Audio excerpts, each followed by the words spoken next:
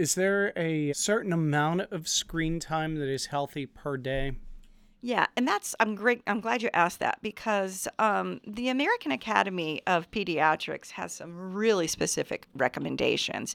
And for children younger than 18 months, they discourage any screen time for children other than video chatting. So, like with family members, friends, where it is interactive. So, no screen time. No screen time.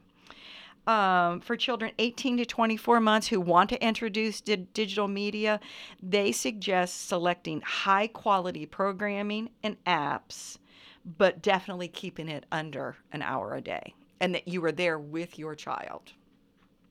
Children 2 to 5 years, again, maximum of 1 hour a day, high quality programming, co viewing, co interacting with your child.